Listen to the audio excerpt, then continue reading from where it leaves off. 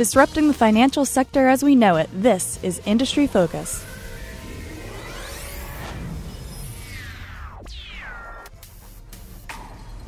Hello, hello. Happy Monday, everyone. I'm Christine Hargis, and this is Industry Focus Financials Edition. I'm joined today by John Maxfield, the Motley Fool's Senior Banking Specialist, calling in from Portland, Oregon. John, welcome back to the show. Thank you very much, Christine. I appreciate it. Glad to have you here. So, first off, for any of our listeners out there who just graduated or are about to, congratulations, and welcome to the quote-unquote real world. The first quarter of 2015 marked a milestone for the workforce, as it was the first time that millennials passed Generation Xers.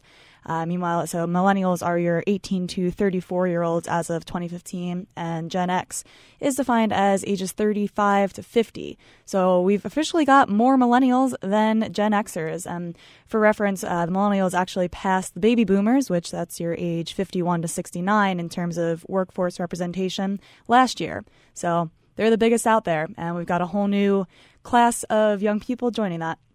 And if this generation is known for anything, it's technology and disruption. We've seen it in content distribution, a la Netflix, retail through Amazon, and now we're seeing it in the world of finance.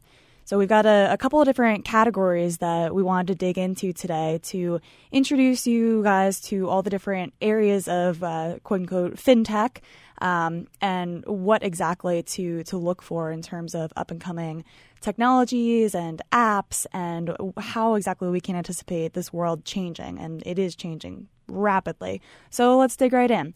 Let's say first category that we want to dig into would be your lending services. John, I'm going to hand this off to you to talk a little bit about different disruptors in the field of lending services. Sure. So traditionally the way this worked is that if you needed a loan, you needed capital to either, buy a house, buy a car, whatever it is, or start a business, you'd have to go to your bank. Then you'd go through that arduous process, getting your credit check, going through your income statement, your balance sheet, and all those various things. Then if everything worked out, you'd get a loan, a few weeks, maybe a month, a couple months, move on down the road. Well, now what these companies are doing, these are companies like Funding Circle, Lending Club, those are two of the big players in the industry. They are taking the middleman, so to speak, out of the equation, and they're just connecting investors, institutional investors, individual investors, with people who need to borrow money.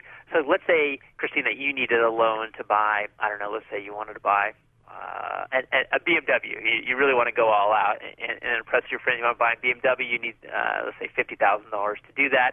Well, you could go on to say Lending Club's website and request a loan for $50,000, and then individuals like me, let's say I had excess money, I could then fund that loan, and then you would pay me interest rates as opposed to you going through a bank. And so would you then be the one determining that interest rate? So I wouldn't be the one determining that interest rate. Lending Club, Funding Circle, they do all the work behind that, but they would just present the opportunity, present the interest rate, and then I would agree whether or not I believe that was a good investment. So we've got different ways of making personal loans. There's also now alternatives to banks for small business loans. You've got companies like On Deck. And I actually just saw this morning, digging into my research for this episode for you guys, Goldman Sachs research says that in January of 2015, alternative lenders generated 62% of all small business loans. Wow, I did not know that. That is an incredible statistic. And one of the things that would be interesting to see is what they, of course, include in the category of alternative lenders. My guess, by the sound of that statistic, is that it goes beyond just these younger startup fintech, so to speak, companies. But make no mistake about it, this is a very disruptive technology, and it is something that is picking up a lot of steam. Like if you look at Lending Club, you have two people on their board. You have John Mack, who's the former chairman and CEO of Morgan Stanley. I mean, this guy knows what he's doing in the financial industry. And you also have Larry Summers, former Treasury Secretary, former chairman of the Economic Council of Economic Advisors. So you have a lot of people who come from finance who believe deeply in these technologies. Exactly. So the next category that I think we should touch on will be banking services. So we had, first off, was our lending services, and now let's talk a little bit about banking services. What are some of the names that are disrupting in here? So the big name in the banking services space, and just to be clear, what we're talking about with banking services, these are fintech companies that provide debit accounts effectively at this point. They haven't really expanded much beyond that. But so it's your personal checking account that you can access with a debit card. So your biggest and most advanced player in this space right now is Simple, which was purchased last year by BBVA, which is a Spanish banking conglomerate.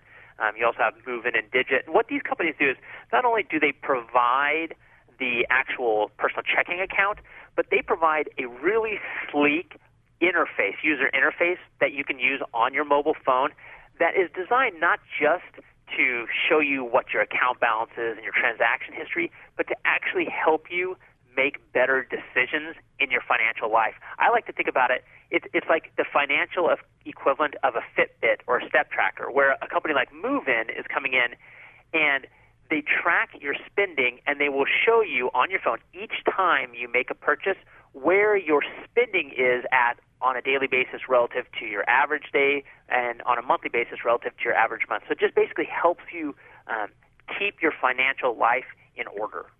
I love that reference as an avid Fitbit wearer. So I'm also going to throw a couple more out there just because they're things that I could pull up on my phone right now that I personally use. Mint is a good way of tracking your different expenditures. And then there's also Venmo, which is something that I personally use to pay my rent. It's a money transfer system. So that's another super convenient one. So third category that we want to talk about for these different types of fintech disruptors would be your robo-advisors, your people that are disrupting the traditional world of financial advisors, where you go in and you talk to somebody, you have this relationship, you go out golfing, you take care of their dog. Hopefully they take care of your dog, actually. But anyway, so now you have technology that's coming in and trying to displace this traditional advisor relationship. Yeah, and this is something that we've talked, about a lot in the past is that the behavioral things that impact people's investment decisions. And what these companies are doing, they're doing the same thing that the fintech companies and banking are doing. They're trying to provide services and solutions to financial issues in your life. And in this case, in the context of investing, you have companies like Betterment who are coming in and saying, look, we know that investors, just as a general rule, and this is everybody, this is me, this is Christine, this is everybody, with the exception of maybe like Warren Buffett's and your Charlie Mungers, we make decisions based on emotions and based upon kind of impulses that in the investment world do not produce maximum returns. So Betterment is coming in. They are automating that whole process to make it not only easier for you, but to generate better returns. And basically all you do, it's just a brokerage company, but you access it either online or through your app. You put the money in there. You lay out a couple of different scenarios, what you're saving for, how much you want to spend at the point that you get there, if it's, say, retirement. And then it takes those things into consideration and just spits out a portfolio that you should be following, and then it just updates that kind of as you go along. And it's all algorithm-based. It totally takes the human emotion out of there. That's right, and that is an extremely important thing when it comes to investing. If there's anything that we've learned over the past, decade from what's going on in behavioral finance and behavioral economics, it is that we have a tendency to buy high and sell low, and that's all because of the fact that when everybody else is greedy, we get greedy and buy, and when everybody else is fearful, we get fearful and sell, and that translates into absolutely horrible investment returns. And people are starting to pick up on this concept, too. So another big name in this space is Wealthfront. So between Betterment and Wealthfront, they have $3 billion in assets under management. So that's pretty substantial. Interestingly, Wealthfront actually is just a manager and doesn't actually hold the money itself. Apex Clearing Corporation actually holds the portfolio. And this brings up an interesting point where a lot of these companies are not necessarily displacing banks themselves. They still actually need to rely on a traditional bank, and they're sort of building on top of the banks to try to improve their services. Yeah, well, the way that one of the executives put it to me, he said, look, these are user interfaces. A lot of these are user interfaces that are built on top of a banking or a brokerage chassis, which brings up a whole new assortment of questions, because you have to wonder, look, if you're just adding on top of banking services or you're adding on top of brokerage services, and not all the companies do that. I mean, some of them, like Betterment, it's both a brokerage and the user interface. But with these other ones, you have to wonder, are those added expenses going to make this unprofitable enough that some of these will, at the end of the day, be non-starters? Mm-hmm. So All right, I will transition to our last category here. So that is your payment people. John, what do we mean by that? So in the payment space, so traditionally when we think about payment space, we're talking about your Visas, your MasterCards, your American Expresses, basically the companies that are handling when I go to a store and I make a payment with my credit card, they're the ones acting as a liaison between me, my bank, and the retailer, right? They're getting that data from one place to another. They're guaranteeing those transactions. They're acting as a clearinghouse, things like that. Well, we've seen a lot of disruption in the payment space. Square is probably the leading company that comes to the forefront of your mind. So this is a company that they just provide basically an app and then the little hardware device that retailers, particularly small retailers, can attach to either an iPhone or an iPad or some other type of mobile technology, and then run your credit card, and then that will handle the whole transaction, bypassing Visa, MasterCard, and American Express, although they use kind of the same underlying infrastructure. And so this is really important. And then you also have your Bitcoin and that whole thing, which I suspect you'll talk about here in a little bit because I know it's of interest to you.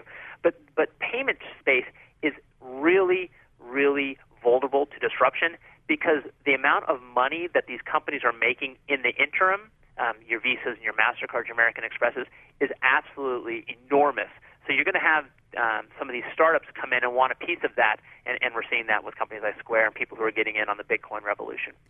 Yeah, I mean, you've hit the nail on the head there. I mean, I think this, of all the spaces, is poised for the most significant disruption. I want to go back to Square really quick because one interesting thing about them that I want to talk about is their Square Capital arm, where they actually also offer cash advances to small businesses. So these are different than your traditional loans because they're not as heavily regulated. They're kind of riskier and thus more potentially expensive for the recipient. But these guys advanced $25 million in April. So the repayment of these cash advances is the part that I think is the most interesting portion of this story because it comes directly out of a percentage of the future sales that these businesses make using Square. And Square itself says that it will take more money out of the business if the business is doing well and less if the business is struggling. So super interesting model right there. And let me just make one quick point about these lenders and Lending Club. So these are really innovative approaches. There's no question about that, and this is the direction the financial services is going. However, the one thing you have to keep in mind is that you never know how well a lending portfolio is going to perform until you have a downturn in the credit markets like we had back in the early 90s, like we had during the financial crisis, although we're not going to have one as deep as the financial crisis, hopefully for many, many, many decades. But that is when you actually know how well these lenders are going to perform over the long run. So it's kind of a wait and see for the time being, but certainly this is an area, lending in particular, that is I can't help but think is going to take off. Mm-hmm. And so along those lines, you also had mentioned Bitcoin, and there's this big question out there. Is Bitcoin going to be the next big thing? Is it going to disrupt traditional currency and blow credit cards out of the water? And this is something that I've given a lot of thought to, and I do think that we're going to see a digital currency have a much larger role than it does currently. But I don't think it's going to be Bitcoin. I think Bitcoin itself structurally couldn't handle the volume of transactions that traditional credit cards see. But part of me does suspect that there's going to be a better version of Bitcoin that will come in and be truly, truly disruptive. And that kind of brings me back to the point of this episode, which is which of these technologies actually stands to be totally disruptive the way that Amazon was to retail. John, what do you think of any of the ones that we've talked about, or maybe one that we haven't talked about yet? What do you see as having the biggest potential for disruption? Yeah, I would agree with you. I think it's payments, and I say that because that is a wholly new concept, not a wholly new concept, but a totally new approach to the concept with Bitcoin as opposed to, say, your Visas and your American Expresses. Totally different, and that's the type of thing that transforms an industry. When you look at your banking providers in the fintech industry, again, they're providing customer experiences built on top of a chassis. And the same case with some of these brokerages. So those are more kind of variations on a theme. Whereas once you see that dominant player, whoever that's going to be in the payment space or the digital currency space, and those are kind of one and the same, that is going to be the one that is truly disruptive, at least in my opinion. Yeah, so you're implying that there's going to be a huge network effect and maybe some distinct advantage for that first mover. I certainly wouldn't be surprised if that would be the case. It's interesting. We haven't seen the network effects yet around Bitcoin being the first mover, but I think that once somebody, to the point you made a little bit earlier, once somebody figures out how to scale that up to a sufficient size that it can handle the volume of transactions that are necessary to handle on a global basis or even on a domestic basis, whoever figures that out, they will have proverbially the key to the kingdom. Yeah, definitely something to keep an eye out for. And it'll be really interesting to check back in maybe a year or so and see if any of these 2015 graduates have come up with that key. But for now, I guess we're kind of just left speculating, keeping tabs on what's out there, downloading some of these apps and testing them ourselves, seeing what it is that could be the next big thing. So for that, thank you so much, John, for giving us all these different names and insights into what's going on in the fintech sphere. Thank you, listeners, for tuning in to us, as always. And until next time, have a great week, everyone. As always, people on the program may have interests in the stocks they talk about, and the Motley Fool may have formal recommendations for or against. So don't buy or sell stocks based solely on what you hear.